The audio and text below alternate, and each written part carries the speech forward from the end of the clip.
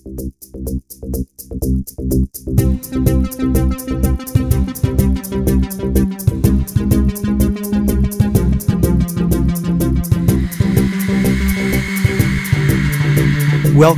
to Barry Piro's Haunted Happenings podcast, where I share in-depth stories of the paranormal, the supernatural, and the unexplained.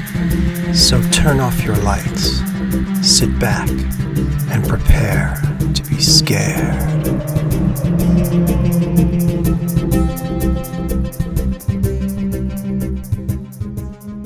In my December newsletter, I talked about the Victorian tradition of telling ghost stories on Christmas Eve. You would think that by now, someone would have started a tradition of telling ghost stories around Valentine's Day. Why? Because the vast majority of ghost stories have some connection to a jilted lover, an adulterous affair, a murderous love triangle, or a romance gone wrong related suicide. So I'm starting a new tradition called My Haunted Valentine. Now, Valentine's Day has interesting roots. February 14th commemorates the anniversary of the death or burial of Saint Valentine in AD 270. But the church placed the celebration on that date in order to Christianize the pagan celebration of Lupercalia, which was celebrated on February 13th or 15th. Lupercalia was a fertility festival dedicated to Faunus, the Roman god of agriculture, and to the Roman founders Romulus and Remus. To begin the festival, Roman priests would gather at a sacred cave where the infants Romulus and Remus, the founders of Rome, were believed to have been raised by a she-wolf. In this cave, the priests would sacrifice a goat for fertility and a dog for purification. They would cut the goat's hide into strips, dip them into the sacrificial blood, then walk through the streets gently slapping women in crop fields with the bloody goat hide. Roman women welcomed being hit with the bloody strips because they believed that it would make them more fertile in the coming year. Later in the day, all the young women in the city would place their names in a large urn. The city's bachelors would each choose a name and become paired for the year with his chosen woman. These matches often ended in marriage. Thus, the romantic association with February 14th. Now, love, sex, and romance are wonderful things, but as we all know, not all romantic encounters have happy endings. In fact, many spurned lovers end up in tragic situations such as murder or suicide. Oh my God. Which is why so many ghost stories have their roots in love affairs gone bad. Where shall I go? What shall I do? Frankly, my dear, I don't give a damn. There are countless ghost stories that center around some type of romance gone wrong, but the following spooky tales seem to have just the right balance of romance and haunted happenings to be included in this collection.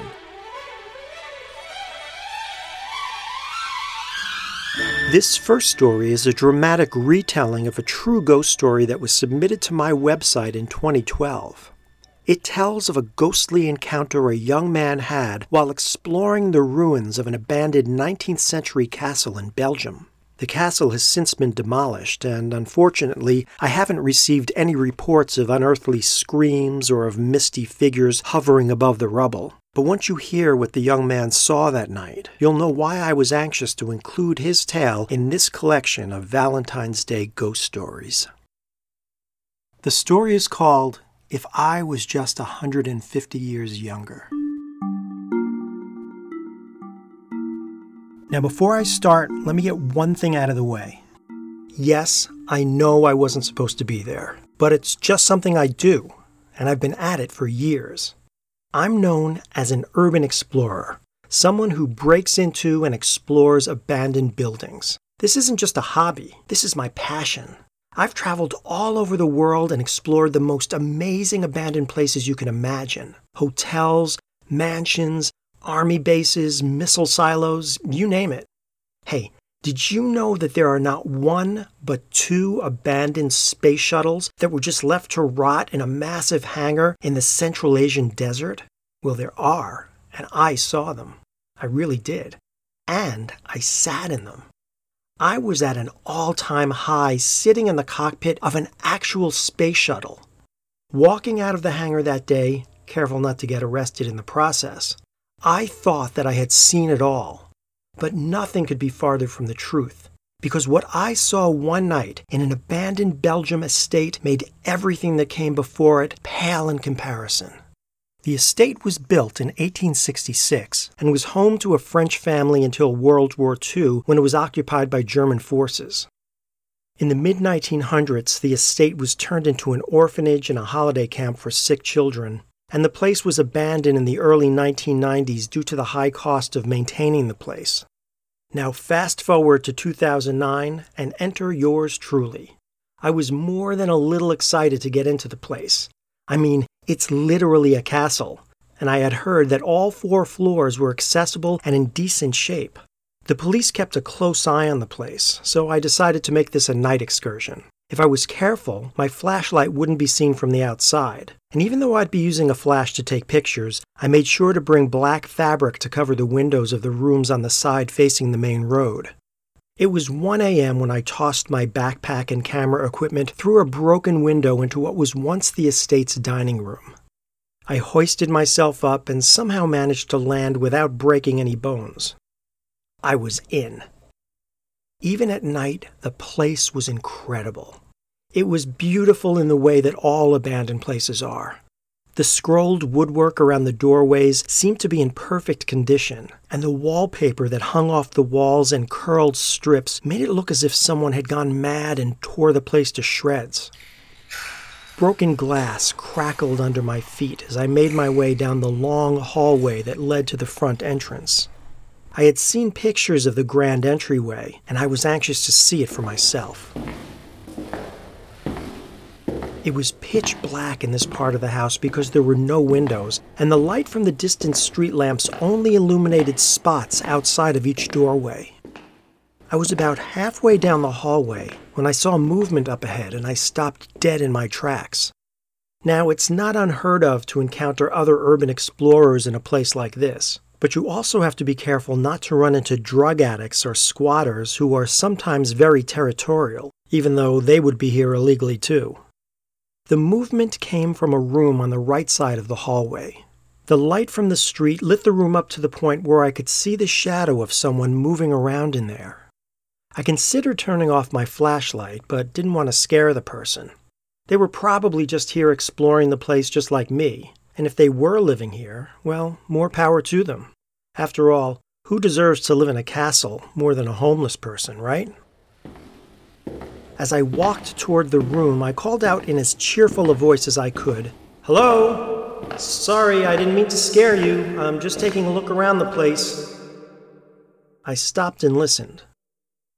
There was no reply. The shadow continued to move, and it looked like whoever was in there was pacing back and forth. But there was something wrong. I couldn't put my finger on it, but something just wasn't right. "Hello," I called. "Sorry to disturb you, just taking a look around." Silence. The room was about 10 steps away, and the shadow kept moving as if the person hadn't heard me, which was weird. I took a few more steps, then stopped and listened. Then I realized what was wrong. I should be hearing the sound of feet crushing broken glass and fallen plaster. But there was no sound at all. Even if the person had cleaned the place up, I should at least hear their footsteps. I turned off my flashlight, then crept toward the open doorway. I slowly put my head around the corner and peered into the room. Like the rest of the house, the room was in shambles, but strangely there was still furniture in it. Against the wall, just to the left of the doorway, was a mirrored dressing table with a cushioned chair, the type that a woman would sit at to put on her makeup. Against the far wall was a dresser, but all of the drawers were pulled out and most were broken. The floor was bare and the wood was warped from decades of rain coming in through the open window. I put my head in a bit farther, and against the far wall, I could see a 4-poster bed, the mattress of which was swollen and bursting with cotton and feather stuffing. And then I saw her. Coming out from a small room to the right of the bed was a woman. I could see her very clearly, even though the room was poorly lit, and the way she looked literally took my breath away. She was a young woman, and she was totally naked. She had long, dark brown hair that she was brushing as she walked. Her skin was milky white, and her bare feet were totally unaffected by the broken glass that littered the floor. Her back was to me as she walked up to the dresser and put the brush down on top. She then put her hands into one of the open drawers and took something out of it.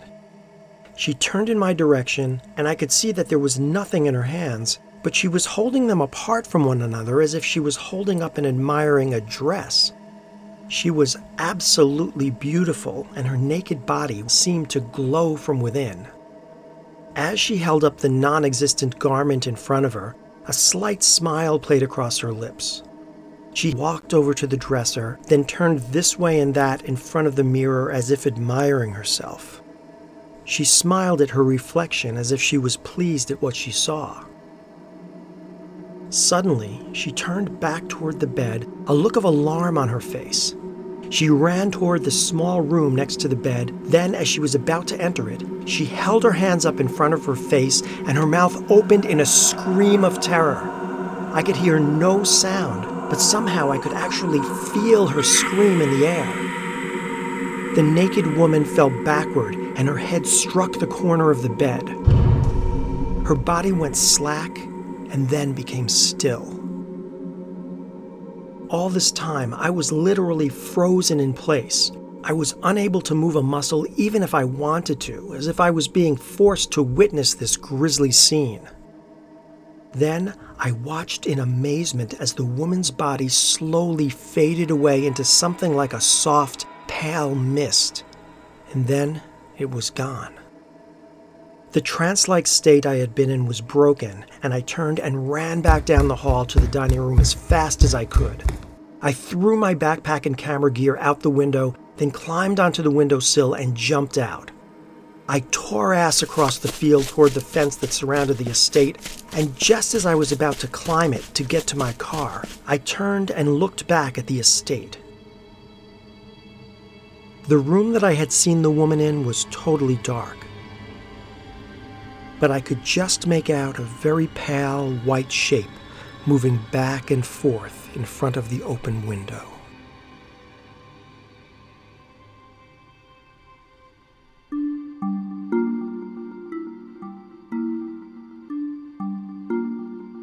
Emily's Bridge, Stowe, Vermont. Covered bridges are an iconic American image. At one time, there were as many as 12,000 in the U.S., but over the years their number have diminished considerably, so today fewer than 1,000 remain. Old-timers used to call covered bridges kissing bridges because of the countless couples who have undoubtedly taken advantage of the privacy that they provide. So it's no wonder that so many romance novels use covered bridges as their backdrop. But even when romance is involved, some covered bridges have a more sinister reputation. In Stowe, Vermont, is a single-lane, 48-foot-long covered bridge called the Goldbrook Bridge. Built in 1844 by John W. Smith, the 17-foot-wide bridge is made entirely of wood, and the exterior is covered in vertical board siding extending most of the way up to the eaves. A narrow space was left along the top to allow light and air into the bridge's interior. The bridge's decking is still made of wooden planks, and the structure is topped by a gabled tin roof. These days, hardly anyone knows the bridge by its original name. Walk into any tourist spot in the area and you'll find the bridge featured on postcards, cedar boxes, keychains, and other souvenirs with the name Emily's Bridge written in quaint lettering. But the picturesque scenes these trinkets depict don't even hint at the ghost story that gives Emily's Bridge its name. Legend has it that in the 1850s, a teenage girl named Emily and her lover set a date to meet on the bridge. The young man was from a rich family and Emily's family was poor. His parents had refused the wedding, so the young couple decided to elope. They thought that the covered bridge would be a perfect romantic meeting place to begin their journey through life together. Emily arrived at the bridge at midnight and waited for her lover to arrive. Rain was falling that night, and one can imagine her listening to the sound of soft rain on the tin roof and of the brook flowing gently below, excited by the prospect of finally marrying the one she loved. But as the hours slowly passed, it was clear that her lover had changed his mind.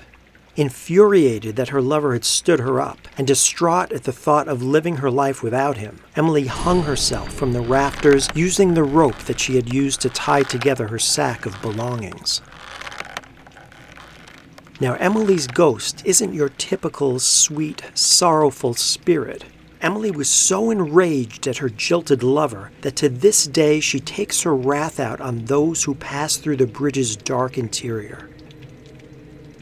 Many have reported that deep, claw-like gouges appear on the sides of their cars after parking on the bridge or driving through it. If you walk through the bridge, you might feel as if someone is touching you lightly on your arms and face. Or you could end up with claw marks across your back, as some have reported. If you're lucky, you might catch a glimpse of a misty white apparition floating high up near the bridge's rafters. Some have reported hearing the sound of footsteps and strange voices coming from the bridge's interior, as well as the scream of a young woman. Other strange sounds include loud banging on cars, as if someone is hitting them from the outside, and a strange dragging sound on the roof of the car as you drive through. What could that sound be? Emily's dangling feet dragging across the roof as she hangs from the rafters, of course. So, if you value your car's paint job, by all means avoid crossing Emily's bridge, especially between the hours of midnight and 3 a.m. when her spirit is said to be most active.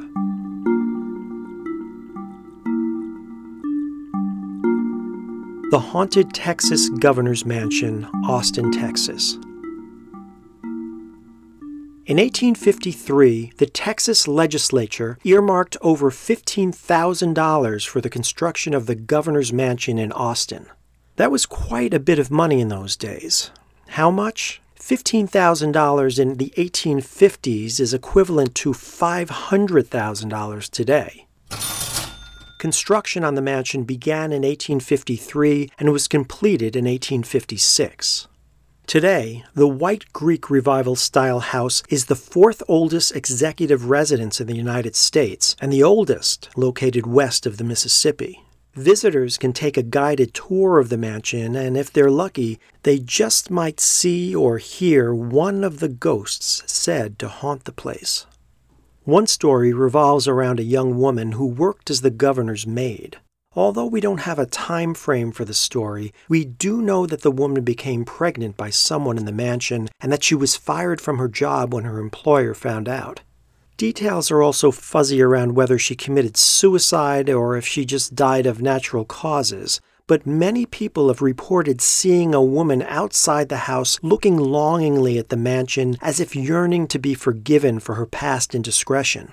Or her spirit may be stuck in the past, waiting for her lover to come back to the window and tell her that he will take care of her and their child.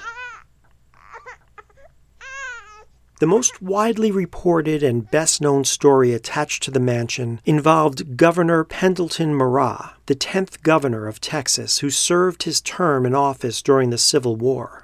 Marrah's political career ended in controversy when he drafted Texas militia troops into the Confederate Army. Marrah never finished his term in office. He fled to Mexico with other Confederate leaders when he heard that the Union troops were on their way to Texas. Although the exact details of the story seem to have faded over the years, there was a 19-year-old man associated with the Marrah family who lived at the mansion. He fell in love with a young woman, possibly his cousin, but was rejected by her. While much of the story is vague, one thing is certain.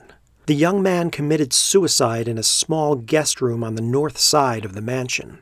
Most accounts say that he shot himself in the head. But regardless of how he died, it's a fact that the room was bathed in blood. The haunting of the guest room began hours after the young man's suicide. The staff refused to clean the room of the blood because they said that they heard moaning and wailing coming from the room immediately after he killed himself. The disturbances in the room continued and expanded to include strange banging sounds, mysterious cold spots, and the rattling of the room's doorknob. The activity must have been pretty frightening because the governor who took over for Marat, Andrew J. Hamilton, walled up the door to the room sometime around 1865. But even after the room was sealed, the mansion's staff continued to report a feeling of dread whenever they worked in the mansion's north wing. The room was finally unsealed when the mansion was renovated in the 20th century. Since that time, many have reported hearing strange, unexplained noises coming from the room. The haunting is most active on Sundays, the day that the young man committed suicide. Three's a Crowd, St. Augustine, Florida. St. Augustine, Florida is home to the oldest masonry fort in the United States, the Castillo de San Marcos. The fort was ordered by the governor after a raid by an English privateer destroyed much of St. Augustine, including the existing wooden fort. Construction began in 1672, and the fort was finished in 1695. Today, the site is known to paranormal enthusiasts as one of the most haunted places in Florida. One ghost story associated with the fort revolves around an adulterous affair that ended in murder. In 1784, Colonel Garcia Marti was assigned duty at Castillo de San Marcos, and he brought his young wife Dolores to live with him. Soon after settling into the routines of life at the fort, Dolores began to get bored. Her husband was busy with work, and he ignored her romantically. So Dolores sought affection elsewhere and began having an affair with her husband's assistant, Captain Manuel Abela. Ooh. Late at night, when her husband was asleep, Dolores would sneak away to meet her lover. Then she would steal back into her room hours later, unnoticed. The two lovers were successful at not getting caught, until one day the colonel noticed the smell of Dolores's perfume on his assistant. Oops. He became enraged, but didn't say a word to his wife or his assistant. He came up with a plan to get his revenge. A few days later, Dolores and Manuel Abela both went missing. When asked where his wife was, Garcia said that she had returned to Spain. He also said that Manuel was suddenly called to a special assignment in Cuba and that he had left in the middle of the night because of its urgency. A half-century later, a hidden dungeon was discovered behind a brick wall. In it, the remains of a man and a woman were found chained to the wall. The colonel had walled up his wife and her lover and had gotten away with murder. But apparently, his wife's ghost lives on to this day. Tourists have reported sighting the apparition of a woman dressed in a white dress who many believe is Dolores's ghost. Tourists also often comment on smelling the odor of strong perfume in the dungeon where the two lovers had been walled in alive. If Dolores does haunt the fort, she's in good company. Many spirits are said to roam the facility. The disembodied head of a Native American has been seen floating above the cannon deck. Visitors have been pushed by unseen hands in the cannon room, and a ghostly soldier carrying a lantern has been sighted on the cannon deck. There have also been reports of the sound of marching boots in the soldiers' quarters, and a visitor took a photo at the execution wall that seemed to show the spirit of a pirate who was put to death there. In 2018, the Travel Channel's Ghost Adventures team ran an overnight investigation at the fort and got a lot of very convincing evidence to support the ghostly sightings. The Copper Queen Hotel, Bisbee, Arizona. In 1898, the Copper Queen Consolidated Mining Company built their own hotel in the heart of Bisbee for investors to stay in while conducting business. The 72-room hotel opened in 1902 and was considered rather lavish for its time. Heat was pumped through a tunnel from a large boiler in the basement of a building across the street. Tiffany stained glass was used in the skylight of the palm room. This room was constructed to serve as an air well to provide cool air to the rooms during the summer. The hotel had its own restaurant known as the Copper Queen Cafe, as well as a saloon. Today, the hotel holds the distinction of being Arizona's oldest continually operated hotel. But there's one more thing the hotel is known for. It's ghosts. According to eyewitness accounts, there are a number of ghosts who haunt the hotel. One is known simply as Billy. He's thought to be the spirit of an adolescent boy who drowned in the San Pedro River. Although Billy has rarely been seen by guests, he's blamed for stealing and moving personal items in the hotel rooms. Others have heard the laughter and crying of a little boy. In April of 2000, a hostess at the hotel caught a glimpse of another ghostly boy. She said that she was standing outside the front of the hotel acting as a hostess when she happened to look into the hotel towards the staircase. She was surprised to see a little boy around 4 years old dressed in blue shorts and a white t-shirt climbing up over the railing. He had dark hair and light-colored skin. Suddenly, the boy fell over the high railing and the woman ran to check to see if he was hurt. But when she got to the spot where he had fallen, there was no one there. Other ghosts have been reported at the Copper Queen Hotel, but the most famous is that of a woman in her 30s, Julia Lowell, a prostitute who used the hotel for her clients. In the 1920s and 30s, prostitution was legal in the state, and Julia used room 315 to entertain her gentlemen guests. Welcome. The story goes that Julia had a frequent client who she fell in love with, but when she told him of her feelings, he immediately stopped seeing her. The man was married, and he told her that he wasn't about to leave his wife for a prostitute. Julia was so distraught that she killed herself in the hotel. The presence of Julia's ghost has been felt on many occasions. Male guests have heard a female voice whispering in their ears. Perfume is often smelled in room 315, and some men have felt a soft touch on their arms and faces as they try to sleep in that room. Some men have reported their blankets being pulled back in the middle of the night, exposing their feet, then feeling as if two warm hands are rubbing their feet. Other men have reported feeling as if someone is lying in bed with them and tugging at the covers. Male guests have also reported seeing Julia dancing provocatively at the foot of a staircase. In February of 2000, a male guest woke up at 4 a.m. and saw Julia's ghostly figure sitting on top of a TV cabinet. Her legs were crossed and she was wearing a black dress. She took a few sips from a bottle that she was holding, smiled, and laughed. She was breathing heavily and said to the man, "You missed my dance," before vanishing. There are poems about love and poems about death, but there are very few poems about ghosts.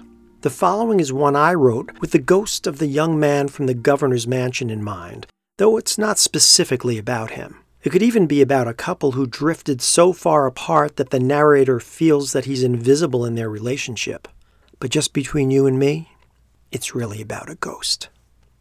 The poem is called At Day's End. A ticking clock, my love, the beating of your heart. You turn in bed, your dreaming eyes are closed, two hidden stars. Soft falling rain, your gentle hands so still, I watch you sleep. The sun is gone, a sight so rare these days, my shades are drawn. I lost my head, or else I awoke to find that it was gone. The walls were red, I think the stains were mine, I half recall. My breaking heart, a roaring sound, then all was still as black. But here I am, I hoped I wouldn't see another day. I reach to touch you, but my hand goes through your naked form. You lock the door, you never stop or give another thought. It's just as if I never happened in your life, and now I'm forced to watch another day go by here by myself. As you go gliding mist-like through the rooms, I'm here, I'm not. Can this be the price I have to pay? It's getting dark. I'll wait until you come back home from work, and then I'll try again to make you see that I am right in front of you. My love, I'll try again to make you see that I am right in front of you, my love, my love. I'm right in front of you, my love.